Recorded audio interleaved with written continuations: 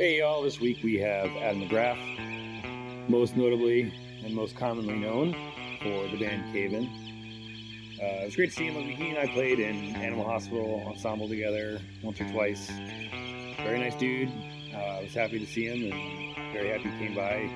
He gets pretty honest about Caleb and Cave-In, how his life changed and how it keeps on changing and how he seems happier with his life and he's concentrating on music.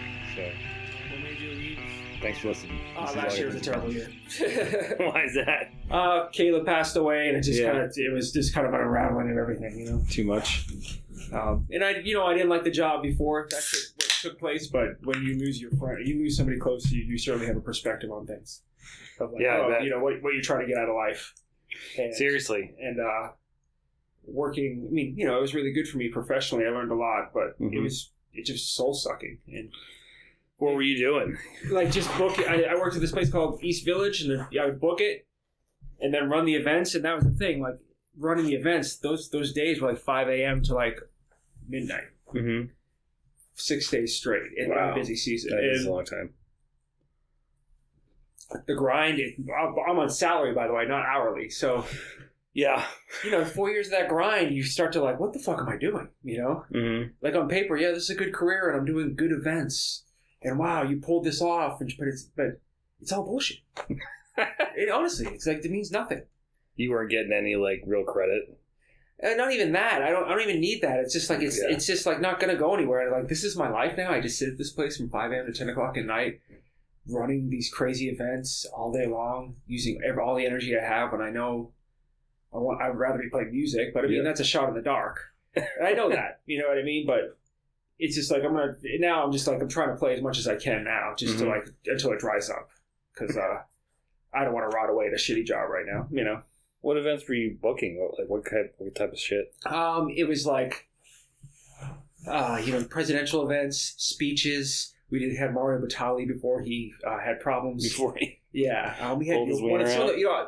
the most interesting one I ever did was a guy who was lost at sea, and it was like horrifying. He was lost at sea for like 4 days. His boat flipped over, and he had a life raft that was next to it that was tied to the boat. The boat started sinking, started pulling his raft down. He had to cut himself free underwater, and then he was in like a hurricane. And I picture like a tube with like a little compartment in the center where you can zip yourself in, but it was already like filled with water. But he zipped himself in, and he said he was tossed around for like he doesn't know how long. And he talked about how when you get yourself in those situations, it's not even about like trying to like how am I going to get through the night. It's like getting through the next minute. Yeah. And it was, then he had pictures of when they found him, the Coast Guard, when they unzipped him with like this blue, shriveled up, freezing man. He's like, I couldn't look at this for years, but I survived. They found me. And it puts things into perspective. Yeah. It seems like an allegory for what you were just talking about. Yeah, for sure. And that's the best event I ever did in Northeastern. But most of the time I did like graduations and orientations.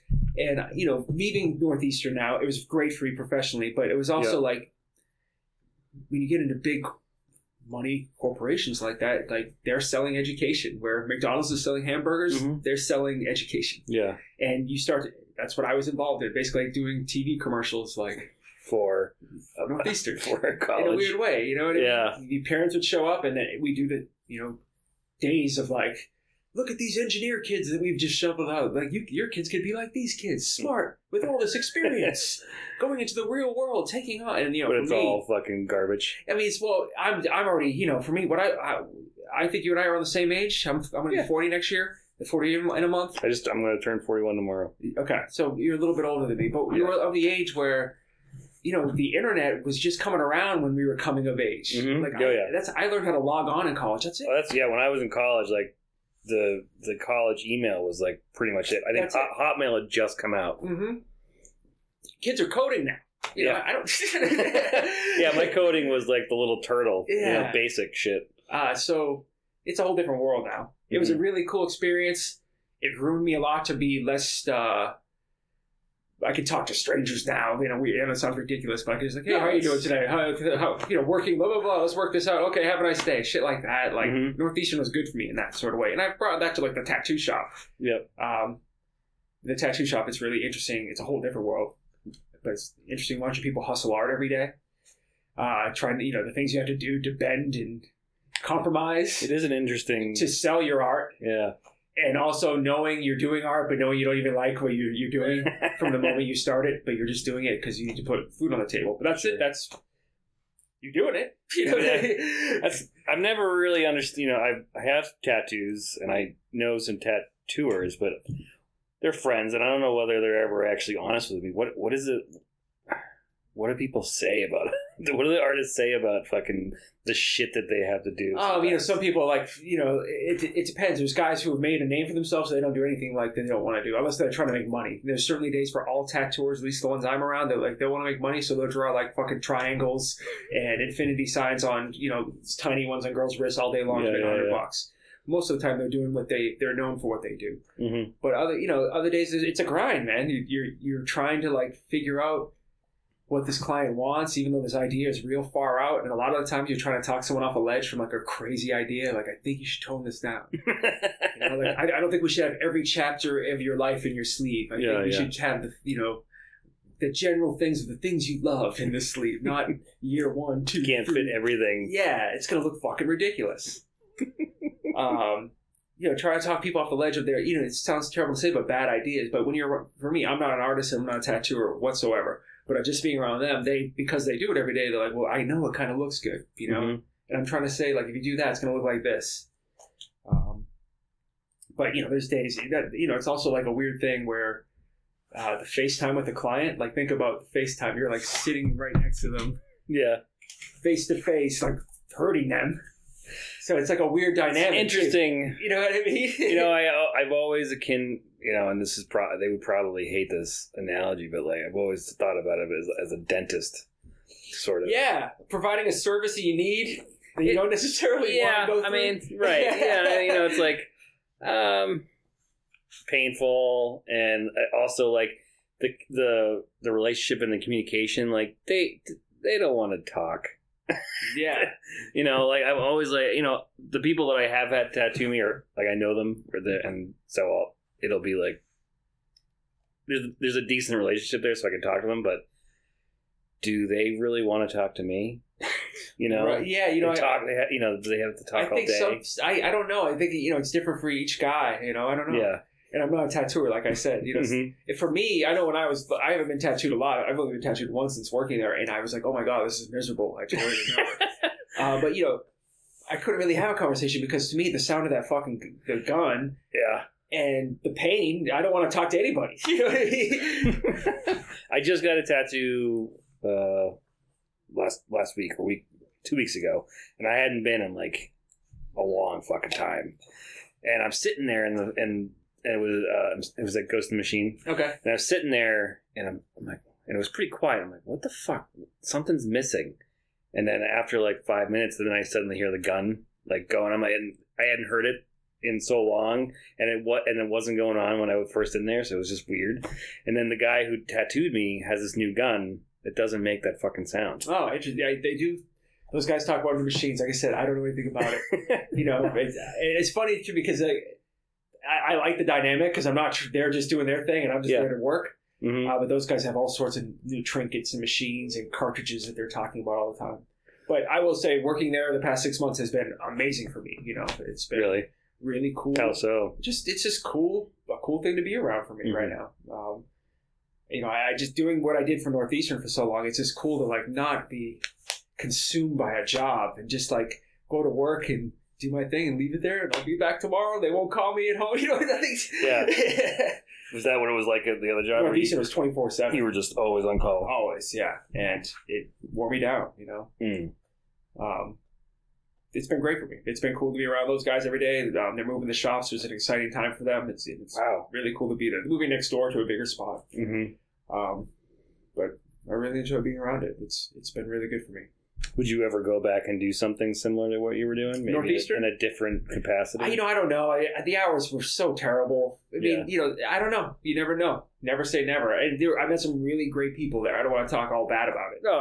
You know what I mean? There were some really great people. I got into a lot of cool music. My friend Adam, John, this guy John, my boss Jeremy, he was great to me. But it's like, it's just, I've never been, for me, and I say this to my wife, because I got into music when I was so young, and because I started playing in bands when I was so young, like that was it. Mm-hmm. I'm not looking like for the career, like how to stay up on certain things and go to these things to educate yourself on this so you're ready for that. Like I've been such a one-track mind. Mm-hmm. But it's been cool that, like I said, it was a good job for me as far as professionally development, getting me out of my shell to like learning emailing and be responsible and being on top of things, getting back to people, whatever it may be, you know, and knowing it's business, knowing nothing's personal, you know, like, oh, they were weird to me. They're not weird to you. Just conduct a business and you move on with your life. You know what I mean? Shit like that. So has it had an effect on, you said you're getting back into music more now or playing much more than you had? I have been lately, yeah. Which more, I mean, I've been doing a band, Nomad Sods, for a couple years with my buddy JR. Mm-hmm. And we've kind of kept it, you know, we've practiced a lot, written up a lot of songs. We're on our second bass player, this guy Charlie, who's awesome. You know, trying to get the band to where it is took a minute, but we just recorded a record with Al. Oh yeah, which was like 2 years work. It was like 2 years work finally getting it to record. I'm so happy it's done because I just, you know, when something you're just thinking about something for so long and oh my god, it's complete. I can move on with my life. But was it just like, was it writing or was it just you know, we going through our first bass player, going through our first bass player, then trying to rebuild the band with a new bass player, kind of reinvent ourselves, get our shit together, play out a little bit, but know we want to write a new record, and then, you know, kind of last year happened, so kind of everything kind of got put aside. But we finally recorded Al like in February, you know, January, February. What month are we in? March. And it came out just March. Yeah, I love recording in Medford, Mystic Valley. It was really cool. I just talked to him not too long ago. I think I saw that. Yeah. He's got quite the operation over there, man. He does, and we talked about it in the podcast a little, in his episode how a lot of people have had a great experience recording with him. They feel very comfortable there. Yeah, I loved it. Yeah. What was it about it in particular? You know, I've known him a long time, so that's good. But it's easy to park. It's easy to get to for me. Yeah, you know it's not really the city. I guess. It's kind of Whole Foods around the block, so it's easy food. I like the basement setup. And I like how he's got everything it's meticulous and clean. It's not sloppy down there at all. Yep. And I just like the intimacy of it. I like how it's small, not just grandiose thing. Is that far different than the other things you've done? I've recorded all sorts of places. Yeah. The whole gamut. And I've been lucky to do that. Not complaining about it. But for me, I like the intimacy of the tape. You know, when you forget, it's when you record with tape, you do have to like stand there for a second while it rewinds. Yeah. Which is an interesting little, I don't know, archaic thing of life that you don't see. Doesn't happen anymore. No, like, you know, it's like click, click, click. Yeah. Like even when you're at home, when you're a kid, and you had a fucking tape deck. Yeah, that kind of shit. It's crazy. Now it's just instant. It's so weird, and it's funny you take that for granted. Yeah, that's why I said when you record tape, you got to be prepared because that stuff's going to happen. And if you get yourself into like a crazy take situation, you're fucked. But we were really prepared, and it was like I said, 2 years work of like getting it together and. I'm finally happy that that's recorded. But when I'm getting back to music, going back to your first question, it was Jake like 2 years ago asked me to go to Europe with him with this band Where You Was, and that kind of like reawoken me to like, oh fuck, I was still working in Northeastern. When I got home, I was like, what am I doing here? You know, it's like I need to be like trying to get myself back into those situations. You know, trying to like make myself available to be in those situations, and ultimately I did. But doing that band with Jake was great. I kind of joined in as a scab, like just learned the songs that went on tour, which was awesome. That's what Alex does. Yeah, you know, it's cool. It was great to be back in Europe. You know, I definitely had a panic attack landing on the runway because I couldn't believe I was fucking back. Yeah, but it was great. When was the last time you were there?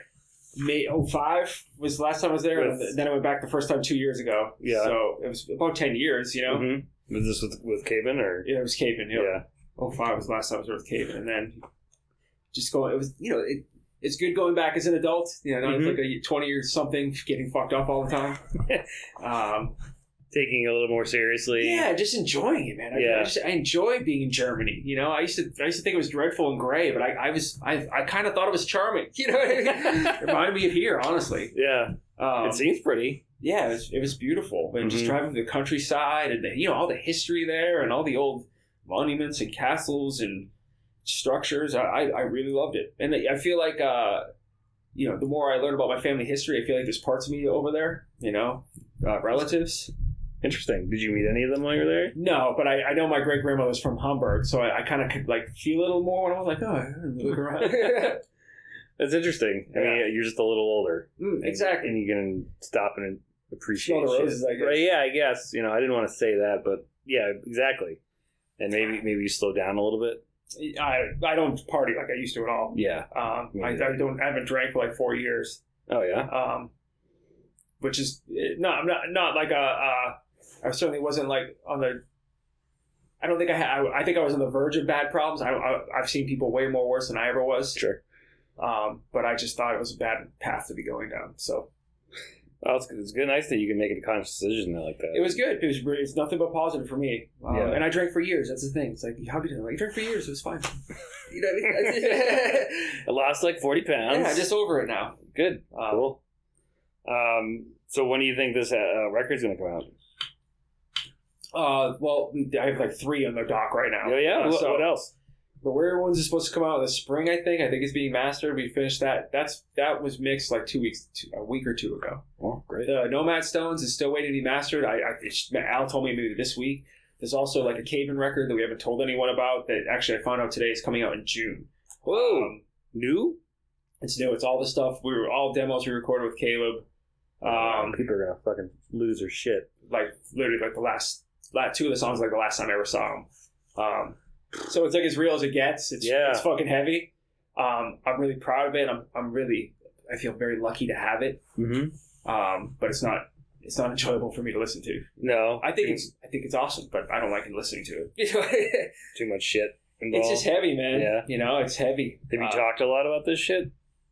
Yes and no. No? Yes and no. Does it still seem pretty present? Oh, forever will be. Yeah. I mean, he was a brother. Mm-hmm. Yeah. If nothing, I don't think anything will be the same, and I don't think we expect it to be. But it's good that we're still together. It's good that we're trying to like celebrate his memory. I'm happy that we can help out his family. Yeah. How did those shows go? They were great. Yeah. That seems like a positive. It was something positive. It was a fuckload of work that came out. It was positive. 2 shows here, right? There was 1 show here, and we did one in Los Angeles, okay. and we're doing one in London in 3 weeks. All right. It's a lot of work because we were doing kind of 2 versions of Caven. We had Caleb's brother do half a set with us, and then we had Nate do this half a set with us. Mm-hmm. So running 2 band practices, kind of like 2 different versions of Caven. And then also doing this over set of like all Caleb songs, which between all of us we kind of know a handful, but keep that first record, man. I love that first. It is. That's a great record. I love that record. Yeah. And that was mainly just him, right? It was him. Yeah, Santos played drums on it. Mm-hmm. He recorded that with Schneider in New York and Dumbo. Is that what they call it, Dumbo? Like yeah. I don't know. And that studio's long gone, but I went and stayed with him for a few days, and I remember listening. I'm like, dude, this is fucking great. It's so crazy. Yeah. Like the rhythms on that record are amazing. Yeah, he's the rhythms, like learning some of his riffs, man. Like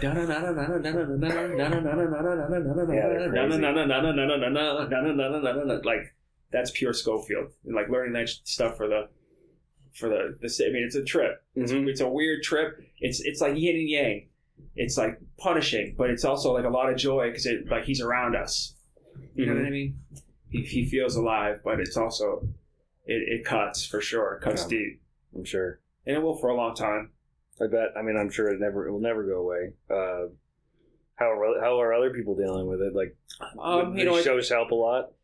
It was good to be together. I mean, I think everyone has their moments, man. That's I can only speak for myself, but I mean, it's like a roller coaster ride. I'll have really good days, and I'll have for now being out of it for a period of time. Like, oh, I feel good, and then I'll just like come crashing down. Back to like almost like year 0. Like, oh my god, I can't believe I still sometimes can't believe it. Yeah, I can't believe it. I didn't know him. I never met him, but when it came down, when I heard it was devastating. Yeah, it's awful in a lot of ways. So I can't imagine what it's like knowing him.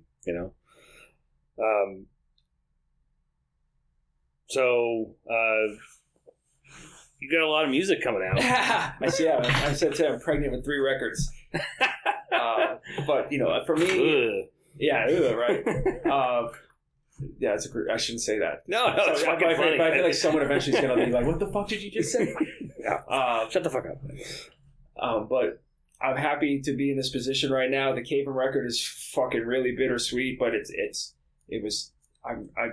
took a long time. I'm just happy to be in a position where like new music is coming out and I get to play still. Do you think this was all predicated on this last year, or was it Nomad Stone stuff? It was like 2 years work. Like I said, I mean, these songs were around, and honestly, like there's songs that I was like, I can't wait to play this for Caleb when it's done.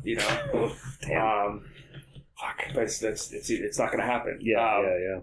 But I mean, Where Your Wounds is kind of like that's a whole different that record. We literally, Jake and Mike had demos, but we literally constructed it the week before we recorded it. I've never done that. It was like interesting, crash and burn. Like, stay up till 3 a.m, learning these new songs in the studio with Kurt for a week. And for me, there was times where people were recording, and I was sitting down coming up with my part, and 2 minutes later, like recorded. Dang it! You know what I mean? How did it feel? It was cool. I mean, I'm glad I could do it. Mike and Jake definitely were the leaders in like keeping it together, like puzzling this together. They were the directors of the film. But it was a wild way of doing things. You know what I mean? Yeah, I don't know if I could do that. I mean, I've done it like 1 part, 2 parts maybe on a record, but not the whole thing. Fuck. It was. I certainly went through all you go through in art that I haven't gone through in a long time. There are days you like a lot of self-doubt comes out when you're doing it like this. I didn't. The Nomad Stones were so different. Like I just didn't have the confidence in the songs, just because I didn't. I was just so on the like coming up with shit on the fly that I was like, what am I doing here with these guys? These guys, I shouldn't even be here. You know what I mean? Like I need to go home. Like we all kind of had like meltdowns like that. Yeah. Just trying to like, deliver. Like okay, you ready? Record. Ready. I'm ready to hit the space bar. And it's like, okay, I have. And there were moments where I was like, I don't know. I don't even know the song. You know what I mean? Yeah. Did you do shit like was when it came to pass? Was it easier than you thought it would be? It was nerve wracking. Yeah, but it came together, and having all those. It's a really cool crew. Where Your Wounds is definitely a whole different group of guys that I've just really becoming great friends with. Like Sean, I've never been in a band with Sean or Chris or Mike. I've known Jake for years. He's like a good friend, but we've never been in a band together. Like it's a really great group of guys. So it was a good support system, and that helped to get me through it. And I think all of us, we all needed each other at a certain point during that process. We all had, moments like I don't think I can do this. You know what I mean? It's kind of nice when you have. I mean, a lot of people don't have something like that to fall back on. Music. It's great. No, they don't. And I'm, like I said, I'm turning 40 this year. With losing Caleb last year, so you really get a perspective on all the things you're trying to get out of life. And I just feel lucky and happy that I'm still doing this stuff and still trying to do it, still trying to be good at it. I'm just happy I haven't, because I've seen people not want to do it anymore, and it's kind of a bummer. But I also get it's thankless. You know what I mean? I kind of said to Mike from Where Your Wounds, like music, it's kind of fun. You know what I mean? It's a lot of fucking work, a lot of gear, a lot of practicing, and then once in a while you have a show that was good. Most of the time you're like, it was. Sometimes it's rewarding. Sometimes, but more or less no. Especially the older you get. Yeah, absolutely. You know what I mean? You're tired all the time. Oh God, and getting everyone's schedules. Especially if you have children. I totally understand, but it's like. People put a lot to do this at the older you get, especially if you have families, and it's hard to make it fun. It's hard. It's like it has to be a love. You have to love it. Yeah, you know what I mean? Yeah, it's thankless. I agree. I mean, and a lot of people I've talked to, I asked them like, when did you make that decision? How did it come about? When you just said, "I'm done," and I mean, it's pretty much across the board, but it's funny to listen to. They're people that you think that like their music is such a big part of their lives. Like you're like, oh, I always associate this guy or this lady with music, and then suddenly they're done. You're like, I think I totally misinterpreted them entirely as a person. It's crazy. Yeah, for some people it's just a thing they did. Yeah, it's just something that they fucking were like, yeah, I was pretty good at it, so I did it. Like, I respect that, though. No, it's cool. Yeah. I mean, that's some real talent, I guess. I respect that a lot. Because I feel haunted by it now, especially now. You know what I mean? See, now, that definitely, if you're haunted by it, woof. Well, I in a way it's good, though. It's a way that it's like a passion. You know what I mean? Like, I love it. Mm-hmm. Like when I see old guys like still playing and shit, like I love that shit. You think you're gonna be like blues rock guy? I don't think I can play the blues, but like I just love like you can see the miles in someone when you see someone play and you can see the years in like the way they play. Like I love that shit, you know. And I always say like someday that'll be me, you know. I just keep on going, you know. And now, especially losing my friend, like I know this is what I love, and it's so some people never find what they love in life. And I know that, and I'm it's like I said, perspective. It's like, well, I'm going to just keep on doing what I love until I can't anymore. You know what I mean?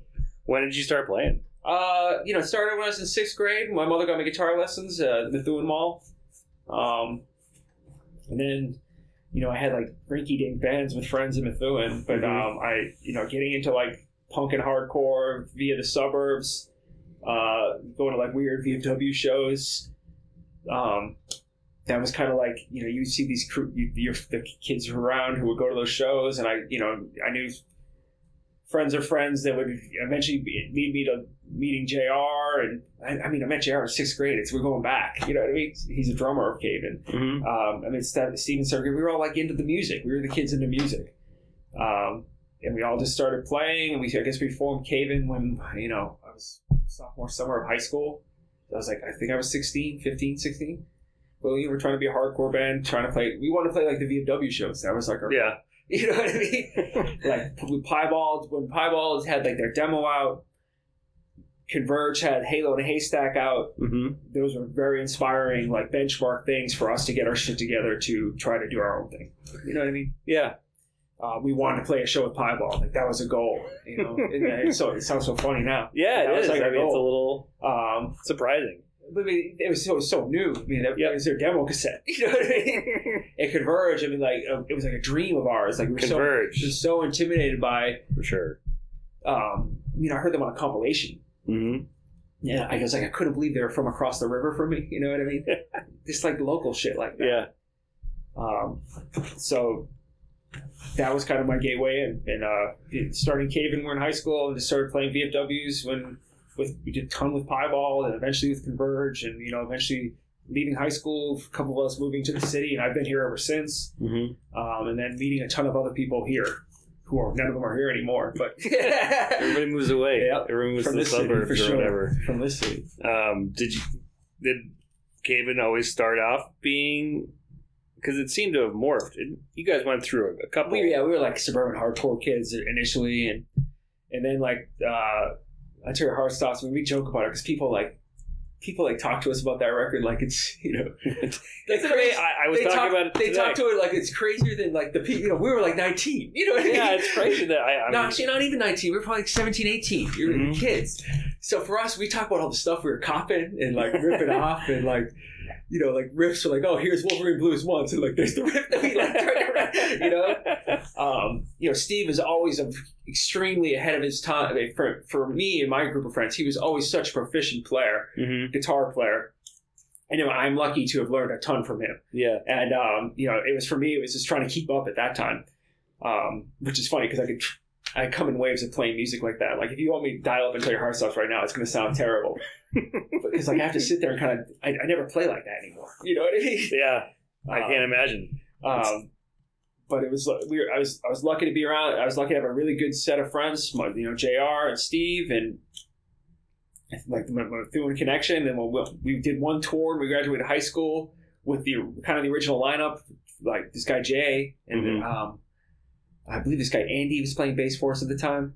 Jay kind of did, I don't want to talk smack about these people because we're adults now. It just didn't work out with Jay. We decided not to get another singer for a while, and we came in and toured with this band Strike 3 that Caleb Schofield was a singer for, and we had figured out that Caleb was a bass player on that tour, and that's how we kind of like enjoyed being around him. We did that trip down to Florida, and that's how he came into the band when we were 18, and that was a lineup up until last year.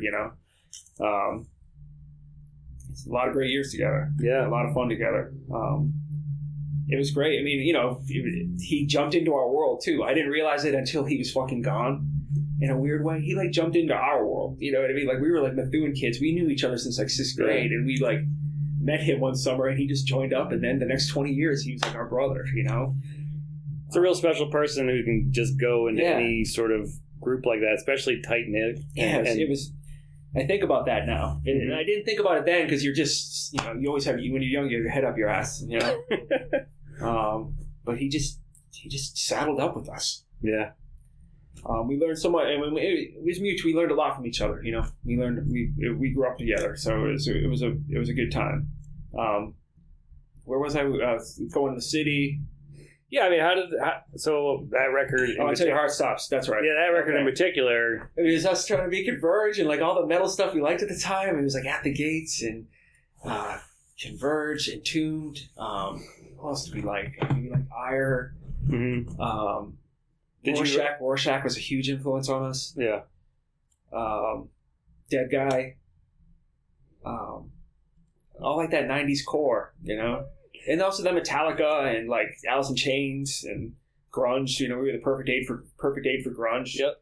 But also Metallica, you know, certainly hit Methuen hard. Mm-hmm. We loved Megadeth, Rest in Peace. That was like the foundation. Mm-hmm. So I'm sure if Steve and Jared here, they would say Failure and Quicksand as well. Well, see, that's then when you talk about the later records, I can certainly hear Failure and Quicksand for sure. You know, Steve was always into Steve was the first person I was ever met into Failure, and I swear to God, and I'll say this, it was fucking early, like like he was the first dude to have Magnified like the day it came out. Yeah, that's a long time ago. It is a long time. He's like, we were young, and I remember like, what is this band? He loved them, and I heard the influence. JR and Steve had a band called Quinine, and Bliss. They were called Bliss or Quinine. That was like their first band that I kind of like watched, and they were, you know, to me they were ahead of their time. They kind of had like a grunge Failure vibe, like a Nirvana Failure vibe. They had some really cool stuff going on. I mean, for me, like thinking back to the stuff Steve was doing when he was young, he was doing awesome shit. I'm sure now, I look back on it, we're just kids, but I remember thinking at the time, like, man, he's doing stuff that no one's doing. Sure, for that time and being that age, fuck, for sure. But I mean, he's copping Failure, but he was doing it like he was a kid. You know what I mean? He was young. Hey, I was copping somebody when I was young. Yeah. You know, it just wasn't Failure, it was somebody else, but I wasn't doing that good of a job at it either, so. But I think, during the Until Your Heart Stops era, like just the 4-piece, we kind of really coming together as a unit. Mm-hmm. Also just being into all sorts of different music, like Failure, like I said, and Quicksand, and grunge music, and all the different types of hardcore, Fugazi and Hoover, and Hoover. Awesome. I'm just trying to think of like bands we listened to. Mm-hmm. And then as we got like older, like Radiohead and Portishead, DJ Shadow, and I'm trying to think of like all that era, And you just got older, and Pink Floyd was a big. I mean, I remember all of us singing a 43B Parkvale in Alston, watching Live at Pompeii for the first time together. Changed our lives. Yeah, I can hear the influence for sure. And I think just getting into different stuff, like the weird macho like meatheadness of like metal music, like some of them. I'm not saying all of it, but some of it, like that was a turn off for me anyway. Like I didn't relate to it. Mm-hmm. I love a lot of that music, but I mean that's kind of what I think that's kind of what led us to try doing different shit, and it felt natural because we were into different shit. I don't know, that's the kind of way looking back upon it. It's like we're into all sorts of music. Why don't we just play whatever we want? Did you get a lot of pushback from like the hardcore scene when you started to change? Yeah, when we put out, people didn't know what to do with Creative Eclipses and Jupiter. I mean, I don't need to go into it, but I mean, there was a bunch of people say that. People oh, Jupiter, but at the time, I mean, it was split, people were either into it or people like fucking hated us for it. Which is so ridiculous. But I mean, I'd say Your Heart Stops is a fucking barn burner. It's fucking metal record. I get it. So, it was what it was. I mean, we were young kids. It's good that we trusted each other to do something like that. Mm-hmm. Tight unit. And everybody was on board for it. Yeah, we were definitely like a tight group. Mm-hmm. And I think we couldn't have done the stuff we did if we were not. We were certainly a tight group, and there was certainly highs and lows, but we stuck together through a lot. that Jupiter record. I think we did track that in 4 days at the outpost. Just the basics. And it was again we really rehearsed. We were practicing at Steve's parents' basement at the time. Like this when we were in college, so we'd go down on weekends to practice and come back. And the shit you used to do. And then I think that's kind of when Jupiter was out. That's when kind of like I was like finishing up college, and that's when like major label stuff started happening. Like that whole weird game of like people sniffing around us and like courting us and bringing us out to dinners and. Yeah. Where'd like, you go to dinner? All over, man. Like, did you have to like go out to LA and shit? We did that. We did do stuff like that. Went to New York, went to LA. I mean, it was also like it was kind of like right on the, like right before the wave crashed of like them being like, we shouldn't do this anymore. You know what I mean? Like it was right before the music, it was before like MP3s and shit. Yeah. They were still kind of riding their selling shit wave. Right. They were like, this MP3 thing's not, we're going to be fine. Yeah, don't worry about it. And then it hit, that wave crested. So, just like you watching Use This Money, we were young, and, it was wild, man. They bring comics and let us buy whatever we want. Oh shit, really? Yeah. That's kind of fucking crazy. It was cool. It was a trip, man. Yeah. It was a trip to live. Look back on it, I don't have any hard feelings about it at all. But we got to do, for a bunch of kids from Methuen, Mass, it was a weird trip of like going to Los Angeles and New York and talking to these people and not knowing what the hell we're getting ourselves into. And then eventually signing and, going out to LA for like 4 to 6 months, living out there, like kids from, like I said, Methuen kids. And what's funny about living in LA, and this is, actually, I forgot that I had more beverages. Yeah, there's another seltzer in there too, and if you want that. The first time we were out there, we stayed at this place called Sirta Suites. They set us up in these weird fucking condos. And, dude, I swear to God. So it's also the same, it's the neighborhood where they pulled Whitey Bulger out of. Really? It's a block. He was behind us. And we were there while he was there. Oh, in that parking lot? Like that parking garage? Yeah, that building was behind the building we were living in. And so I swear to God, I tell people this story. There was a window in the corner on the top apartment, and it was like a punching bag. It looked like a person. Like people use it for, I don't know if these are for fighting or something. Like it looks like a torso with a head on it. It's so you can creepy. Fight it. And I saw this in the window, and then, however many years later, they pull Whitey Bulger out of there. I'm like, oh my God, that's where we live, dude. You think he was there the whole fucking time? Yes, he was there the whole time. Oh, and crazy. Then they showed what they pulled out of his apartment. They pulled that fucking thing? There was that thing. Oh, shit. That's crazy. And I'm like, that was what brought us apart. Fuck. So that's my bossing in LA. Yeah, there we go. We're all out there together. We're out there practicing and writing the record, but there were days where we didn't do shit. So they're like, we're going to give you this fucking money. You come out here, record the record. We didn't record. I mean, that period of time we were like writing and meeting producers, and we're spending time with these producers, seeing if we vibed or whatever. Yeah, how's that? Was that fucking weird? Sometimes yes, sometimes no. Yeah. There was definitely, it's a weird world. It's the music industry. I don't know what it's like now. I've been out of it forever. But, they're doing their career, like this guy has his career. Is this good for me? Is it, it's mutual. It's like, will this be good for me if good for you? Yeah, vice versa. We met the guy who did the Elliott Smith records, which was kind of cool to meet him. We met the guy who did Mark Trombino, who was a drummer of Drive Like Jehu. He did the Jimmy Eat World records. We actually recorded a demo with him at Sunset Sound. Oh, and how's that sound? Apparently, I haven't heard it in years. But it's the room that Van Halen recorded all their. And I remember, the only memories I have is the studio. I have no memory of like recording there. I just remember like, holy shit, we're at Sunset Sound for one night. That's awesome. It's a cool looking room. There's like 3 there. Yeah. So what I remember, there was the room we recorded in, which was a Van Halen room. Then there was like the Prince room, but it's also the Doors recorded all their records there. Yeah. And then there's also another room that it's almost that picture of Mickey Keith with the Jack bottle. That's where like the Exile on Main Street overdubs were done. And I don't know, Neil Young's done a ton there. I don't know which room he used. Yeah, but he's Buffalo Springfield recorded there. I mean, it's legendary. But I don't know which rooms. Who knows? It was cool. I mean, for me, I'm talking about. I was excited. I look back upon it like, oh, it was cool to be in Sunset Sound. It's cool to, it's cool to do this weird. I wish I appreciated it more when it was happening. I was gonna say, did you know where you were when it was happening? Yes and no. You know what I mean? I know more now probably than I did then. Yeah. If I were there, I probably couldn't fucking play. Yeah, it was a trip, man. It was a trip. eventually we met Rich Cossey, who we ended up doing Antenna with. She recorded in is it called Cello? I don't know if it's called. I forget the studio recorded, but it was across the hall from where they did Beach Boys, Pet Sounds. Mm-hmm. The room we did Antenna in was the room that California Dreamin' was recorded in. Mamas and the Papas. Also a very fucking cool room. Yeah, so it was a trip, man. That's amazing.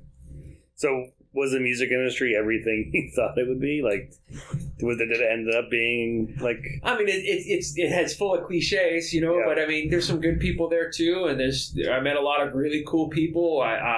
Pete Stahl, who tour managed Caven for years. I mean, I would have never met him if I didn't go into that world, and he tour managed us. And I learned so much from Pete about music and life, and he's your singer of that DC band Scream. So I mean, he's like being around a legend. I didn't even know it until I figured it all out. Like, oh, holy shit, you know what I mean? He's an amazing singer.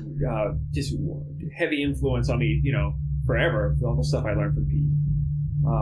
You know, just full of cliches. I don't want to talk ill on anyone because I'm trying not to do that. No, that's fine. No, we don't need. But it was a cool experience. It's a cool tour, but it is what they say it is. I mean, you know, our first song didn't do anything, so right away it was like it was over. Oh, you know, it was over as fast as it started. Yeah. You know what I mean? It's like your first single didn't do anything. What was that conversation like? What did they say to you? They don't really, that's the thing. They just kind of, it's like they ghost just you. shut the door. It's like ghosting, you know what I mean? They just kind of, let's hear from them less. Yeah. You know what I mean? Shit like that. And then it turned into like, you guys need to be self-sufficient. And then they started putting us on all these weird shows to give the appearance of looking busy. And that's kind of what, it definitely kind of disintegrated us for a couple of years. Because it just burnt us out. It's like, oh, you're not doing, just keep on playing. You know what I mean? Someone playing Filter? Yeah. Nice shot. Headshot. I haven't heard that in years. Holy shit. Speaking of the 90s.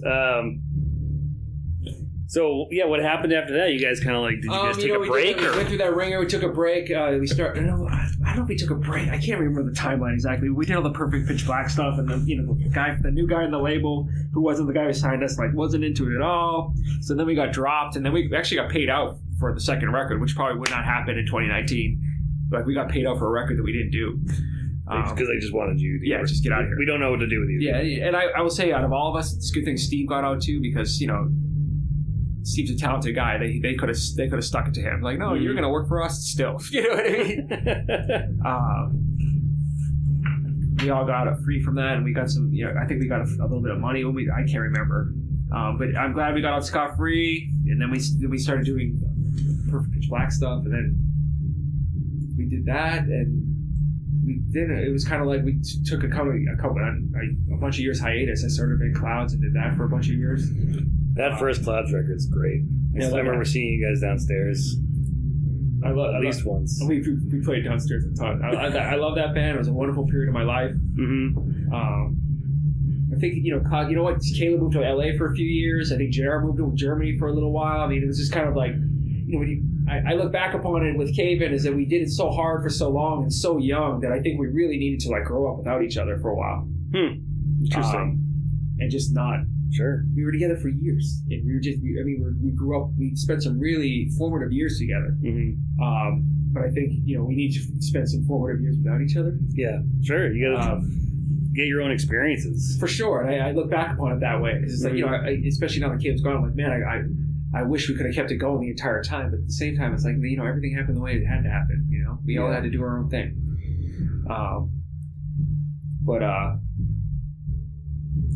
Lost my train of thought. So I did Clouds for a few years, and that was fun. And then I can't really remember when it slowed down, but my music definitely slowed down for a period of time, and I started playing solo. But that was like, it was what it was. Playing solo, like, it's more of an exercise than it is enjoyable. You know what I mean? Really? So you prefer a band? Yeah, and you know, playing for solo for me is it's a lot of work, and you really know people don't give a fuck. Right? you know, it's, you can tell right away. And you know, I know I'm not Neil Young or anything. Yeah, but you certainly have some clout. But it's fun to try to do that every once in a while. I'm trying to think. I think Jimmy moved to New York. That's why Clouds disbanded. I just can't remember. Caven did a little bit more. Caven did White Silence, and then, you know, back on hiatus. I really can't. Came and did some spotty things. I wish I should actually write the timeline out. You should. I mean, that's the type of thing that people. That's the kind of history that people want to know. For sure. Because even now, I'd like to. I wish I could articulate it better. But then I got things started to slow down, and I started to I got that job for 4 years at Northeastern, and then now I don't work there. When did you start doing 27? I did that. That's more because I'm Terry and I are married. It's definitely like a thing where I've told them straight up. I'm like, you guys are a family band, and I have to keep it a family. We can't I don't want to get too crazy because we're family. Yeah. And I don't want it to get any hard feelings or anything. So, I started playing with them 2 or 3 years ago, I would say, 3 years ago. But in my mind, it's Anna Marie's band. And if Maria was here, she would say, no, it's our band, but it's not. It's Maria and Elle's band. Yeah, she said that when I talked to her, She's like, oh, it's totally different now that you're in it. It's fun, and I enjoy playing with them. I enjoy playing there. But, they've been working on a record for a while. But like I said, it's Maria and Elle's thing, and I just kind of wait for them to ask me what they need me to do. I play live with them, and I record some stuff. I love Maria's songs. Love her voice. It's fun to do. We played that show in Los Angeles for Caleb, and it was a good set. I definitely like that. I would like to do more. Maria and I actually did an open mic last summer at Martha's Vineyard. That was fun to do. I'm like, we should do more stuff like that, Maria. She talked about that. Open mic. Yeah, she's like, she said she got up there and kind of froze. She would. Yeah, it's funny because she's so hard on herself. She's fine. She seems hard on a little. And I told her too. I'm like, listen, I don't do open mics because I like it. I do it for an exercise. It's like a good can I pull off a song right now? That's it. I mean, it is pretty smart, especially if you can carry yourself. As a solo person for practice, it's great. Yeah, it's a great exercise. It's not. It's definitely you have to have a mindset for it for sure. Mm-hmm. And she wanted to do it, and we went down there. And I'm like, all right. And I think I have it on video of me playing at that weird guitar store in Vineyard Haven, in front of all these people that want to hear James Taylor songs. I felt like, of course they do. Yeah. So I kind of just did a couple songs. All right, I'm down to Maria. She started a song and stopped it, and I could tell she I told her, Terry, all you did, you looked too deep into the abyss. Don't look straight into the abyss. Pick one point on the wall and just stare at it. Yeah, it's just you just gotta go. And she was great. But she brings it up all the time how we have to do more. Yeah, I was talking to her about, and I think we touched on it just briefly. But do you see yourself playing when you're 55 at a bar somewhere? Or I do. Yeah. What do you think you're going to be doing? I don't know. Yeah. I play all the time, and I think about that. And I actually thought about this year because doing all this music I talked about initially, it was a ton of fucking work. And I don't even, I want to keep on going, but I don't have a lot. I don't have that in me again. I don't have. That's pretty prolific. It was a lot. Do you feel worn out a little bit? I did I feel better now. Yeah. After that Nomad Stones, I felt messed up for a few days. But that's just because I had to sing it all, and it just really wore me out. Mm-hmm. But I think about because I'm impatient. I feel when I write a song, I'm like, all right, I can't wait for this person to hear that. But in reality, they're not going to hear for 2 years. Because the whole all right, I need to write this and write a few more and get it in practice, book the recording time, record it, master it, wait for it to be released, which is 2 years later. You know what I mean? From when you actually write the song. So now I'm thinking I want to try to just start laying groundwork for how I would do solo. I just don't know how yet. Because I was do I want to be do I want to do songwriting?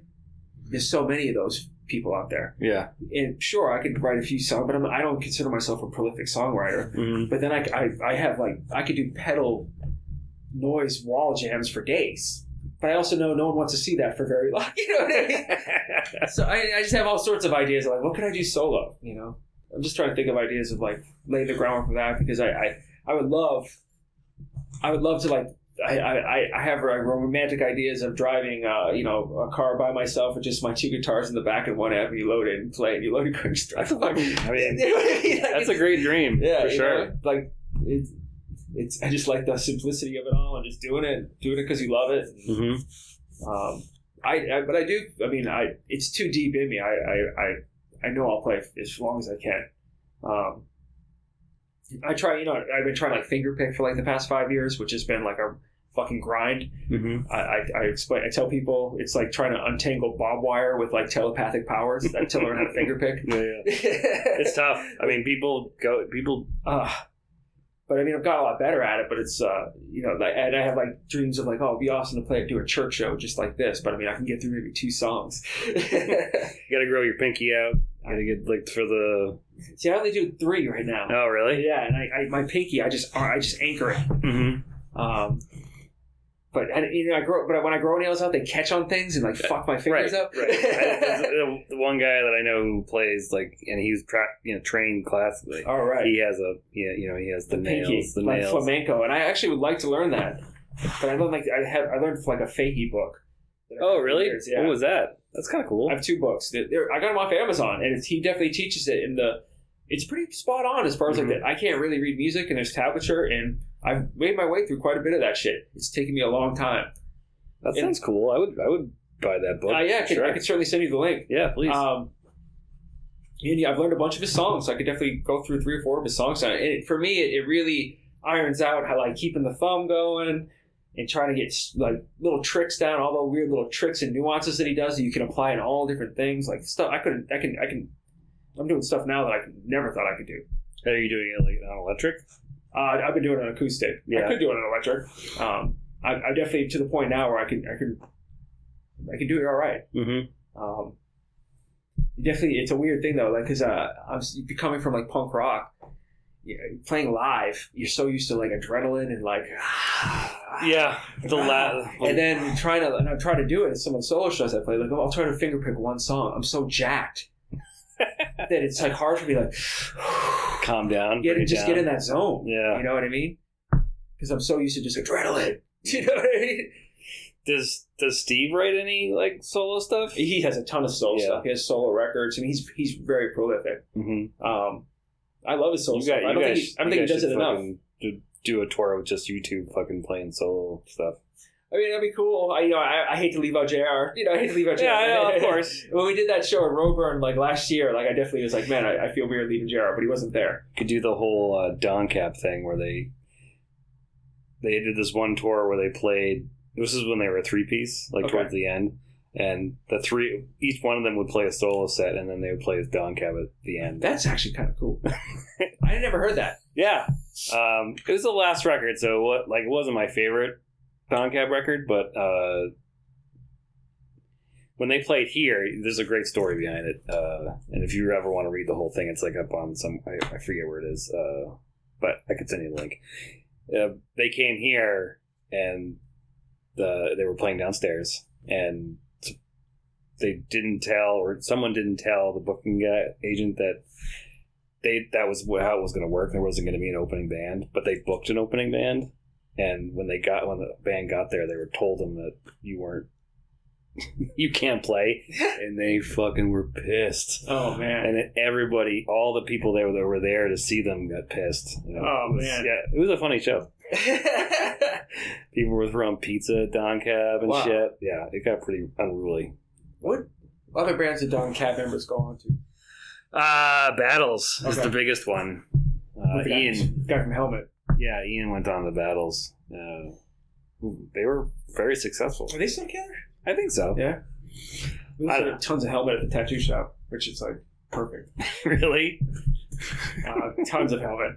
That's crazy. I don't even think I know all their records that well. Like I know Meantime, and that's it. It's pretty much between Meantime and Betty, but Betty holds up great. I love the Drop D Rock. I have no problem with it. It's funny for me. I tell people when the Helmet hit the suburbs, man. Because being from Methuen, how many snare drums did you hear? Like pop, pop, pop. Oh, dude. I was talking to when I was into all that. When I was into hardcore, like local hardcore back in the day, when where are you from? I'm from Upton. Okay. So like Blackstone Valley. Yep. So like I saw Alex's, all those bands. Yep. Said and Done and Foe and Breaking Point and all that. But I remember when I got Quicksand and I said, "Oh, this is fucking Slip, and I was like, "This is pretty good. You guys should listen to it." And they were like, no, they weren't having it. They were like, "It's not fucking hardcore, so we don't give a shit about it." So I was kind of a little ostracized for liking Helmet and Quicksand. Oh yeah, I mean Quicksand. I got into them via. It's funny. It's so different now. I got into them because I saw a sticker and it said Quicksand and the silhouette of him with the Les Paul, and I'm like, "What is that band all about?" Yeah, I just like saw the name and I was like, they sound great. And I mean, I had no idea that had anything to do with like hardcore or Gorilla Biscuits or anything like that. Yeah. That to me, I mean, for people associated failure being like the heaviest influence on Cave In, for me, it was Quicksand back when we were changing. To this day, Slip, that guitar songs on Slip is like, that's a quintessential. That's what you want. You know? For sure. Yeah. Great. It's awesome. Yeah, like Gibson into like a Marshall. Just that's always wanted that. Yeah, it just sounded great. I love that record. Are you still playing basically the same shit? I still play Gibson Marshall. Yeah, I mean, I played Sun for a few years, but I'm back to playing Marshall again because when I did those Weary Wounds tours in Europe, we were using Marshall again, and I was just like, oh my god! I had a Marshall early on, and I sold it to play Sun. The Sun amp I got for $150 way before these things were hot. I got the Model T, or I know it's a 1000S, and I use it for years because it cranks loud. I thought it was unique. But then now they're like this. They're very fashionable, which is hilarious. I think, dude, I could flip mine for like 8 to 12 now. I got it for $150. Playing Marshall in Europe, I was like, I need to go back to that. Were you playing a Plexi? No, JCM 800. Yeah. Which I love that amp. It's like Piebald played those for years, and I think Slayer used JCM 800s. Steve and I loved a band called Giants Chair growing up, but they used JMPs. But to me, like the JCM 800 sounds like Giants Chair to me, and that's why I loved it. Really, you guys like Giants Chair? That's crazy. I love that band. That one band it's a gray cover with the red stripe across the front. Red and clear. Yeah, they like reissued that like not too long ago. They found a bunch in their. I actually bought both of them. He said we found these. It's stock, like new old stock. Oh, really? Yeah. I didn't know that. I thought they reissued it because I was like, no, like new old stock. And I was like, that's awesome. So I bought them both. They said they had to remake some of the covers, but the actual vinyl was like old. Just somewhere in someone's like closet. Yeah, so I scooped it up. That's cool. I like Quicksand. I love the guitar playing of Scott Hobart. I still think he's doing cool. When I listen to both those records, I mean, to me, it sounds like ahead of its time. It's like almost like Rush or like prog rock, but like from the Midwest. And that's another thing about that Midwest emo sound, like that kind of stuff that was going on. It wasn't like a lot of that stuff. It wasn't like Boys Life or any of those bands, because there was a lot of like that poppy emo stuff coming out. Yeah, and they were pop. They had poppy songs, but in a different, darker way. They were darker. And I mean, Steve and I, to this day, I can't speak for Steve, but I still rip off Giants Chair chords to this day. And interesting, really? Oh God, never would have guessed that. Love them. Love Scott Hobart. And it's funny. Years later, Clouds was playing Kansas City. It was like the weirdest Clouds tour we ever did. It was definitely, we called it the Year Zero tour. Like, definitely showed up to venues like, oh, you're playing here tonight? Oh, we're going there. You know what I mean? Oh, we're having a show? Yeah, like shit like that. Like nobody around. But we were playing. It's like, oh, you guys are on after the country show, and I'm like, okay. So the country show, it was Scott Hobart. It's Scott Hobart in the music. You play it, really? Yeah, and I went up to him like, dude, because Cave In played with Giants Chair when we were in high school. I bet his country's pretty good. They were good. And I went up to him like, I don't know if you remember me, man, but I can't believe it's you. But I'm like, I played in Cave In, and like, we love. He's like, oh my god, like like awesome. And he let us stay at his house. Really? Yeah, crazy. It was Clouds. It was cool. It was like an old, cool little Kansas City like brickstone apartment, and he showed me. It was the first time in my life I watched spaghetti westerns with Scott Hobart because I was just ignorant to it. And he just he's like, oh, you ever watch this stuff? And he started playing me like Django, and I'm like, I had no idea that this stuff was cool. That's so great. Yeah, the music and the scenery. He cooked us cheese quesadillas. I love that you remember that. That's crazy. Yeah, because I was so tripped out. I was like, I can't believe I'm at Scott Hobart's house right now, you know? And the Clouds guys didn't even know who Giants Chair was. Yeah. So the next day they left, like, who was that? I'm like, it's the fucking guitar for Giants Chair. I'm like, he's like such an influence. They're like, oh, okay. You know, they had no idea who he was. It is. I mean, it is surprising. I really like. I talked to someone on this that they said Boys Life was like a big influence on him, and I never would have fucking guessed that. Never would have guessed that. Knowing him now. Yeah. You know? Crazy. I love Giants Chair. Steve was the first person who got me into that. But I love the guitar play. To this day, I love it. It's still an influence. I'm going to have to go and listen to it. I haven't listened to it in so long. I mean, the recordings are raw, but the guitar play, man, I mean, he's doing some amazing stuff. Like, he's playing like almost like a country dude trying to play like Discord. You know what I mean? Which sounds like it was such a great combination to me. Yeah. Because I love fucking It's country. a dude who comes from country but trying to play like Ian MacKay or something. You know what I mean? It's cool. It sounds great. I definitely have both the records somewhere. I don't know where the fuck I gotta find it. Well, what do you think? Is this we starting or we going? Oh, we're done? Oh, done. What do you think? How do you feel? I feel good. Yeah? Yeah. I hope that was good for you. No. I was just trying, my whole thing with those things, I just like, because I listened back to myself, like, oh, I don't want to talk, especially when I talk about major label shit, like, because to me it's all water under the bridge, but I'll say things, mention someone's name, and I don't want. No, yeah, I know. You know what I mean? And if there was anything that you felt really, had a problem with, we could take it out. I don't think I said it. No, you didn't say anybody's name. Yeah. Anybody's name you mentioned were positive. Yeah. You know, so, yeah.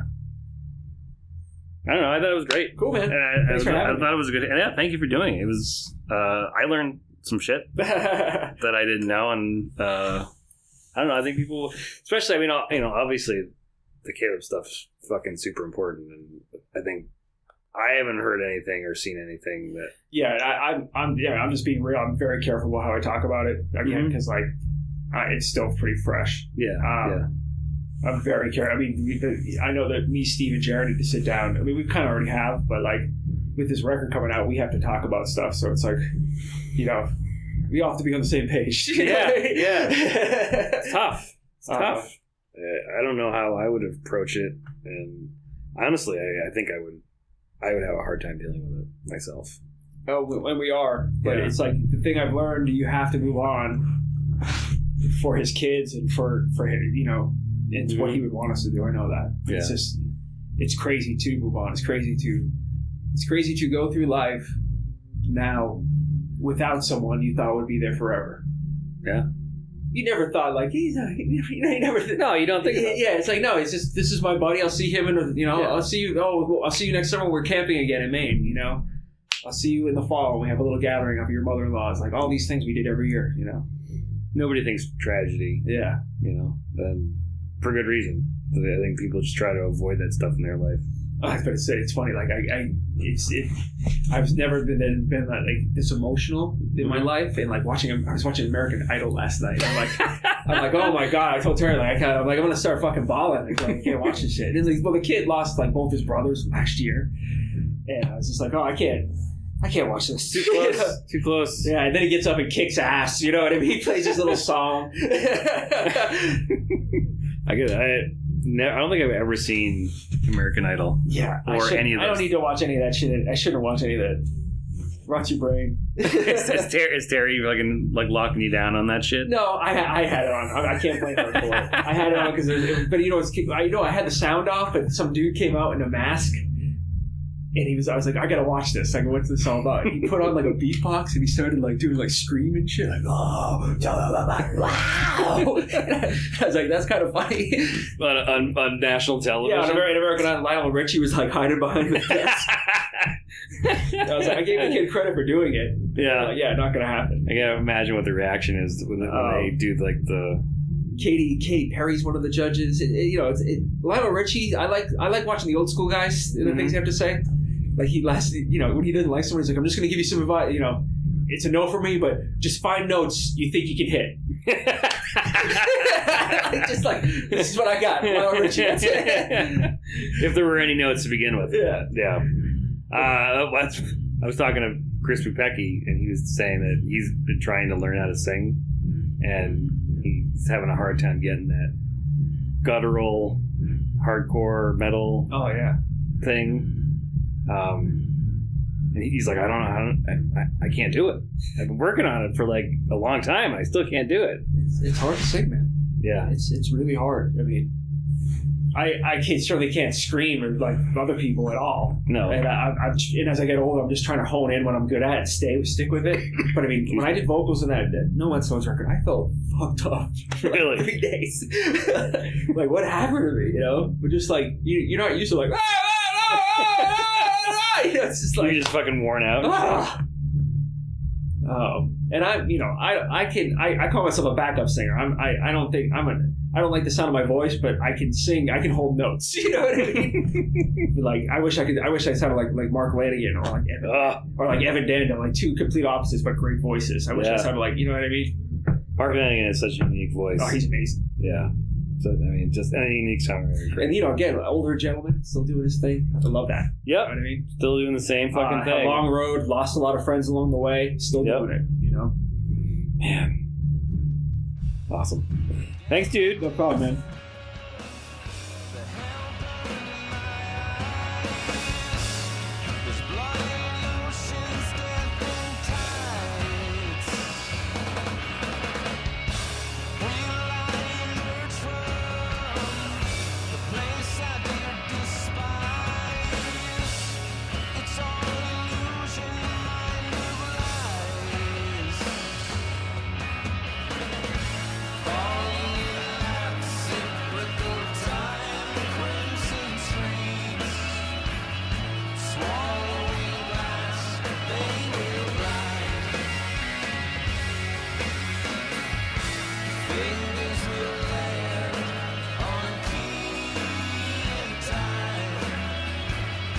What does it kill?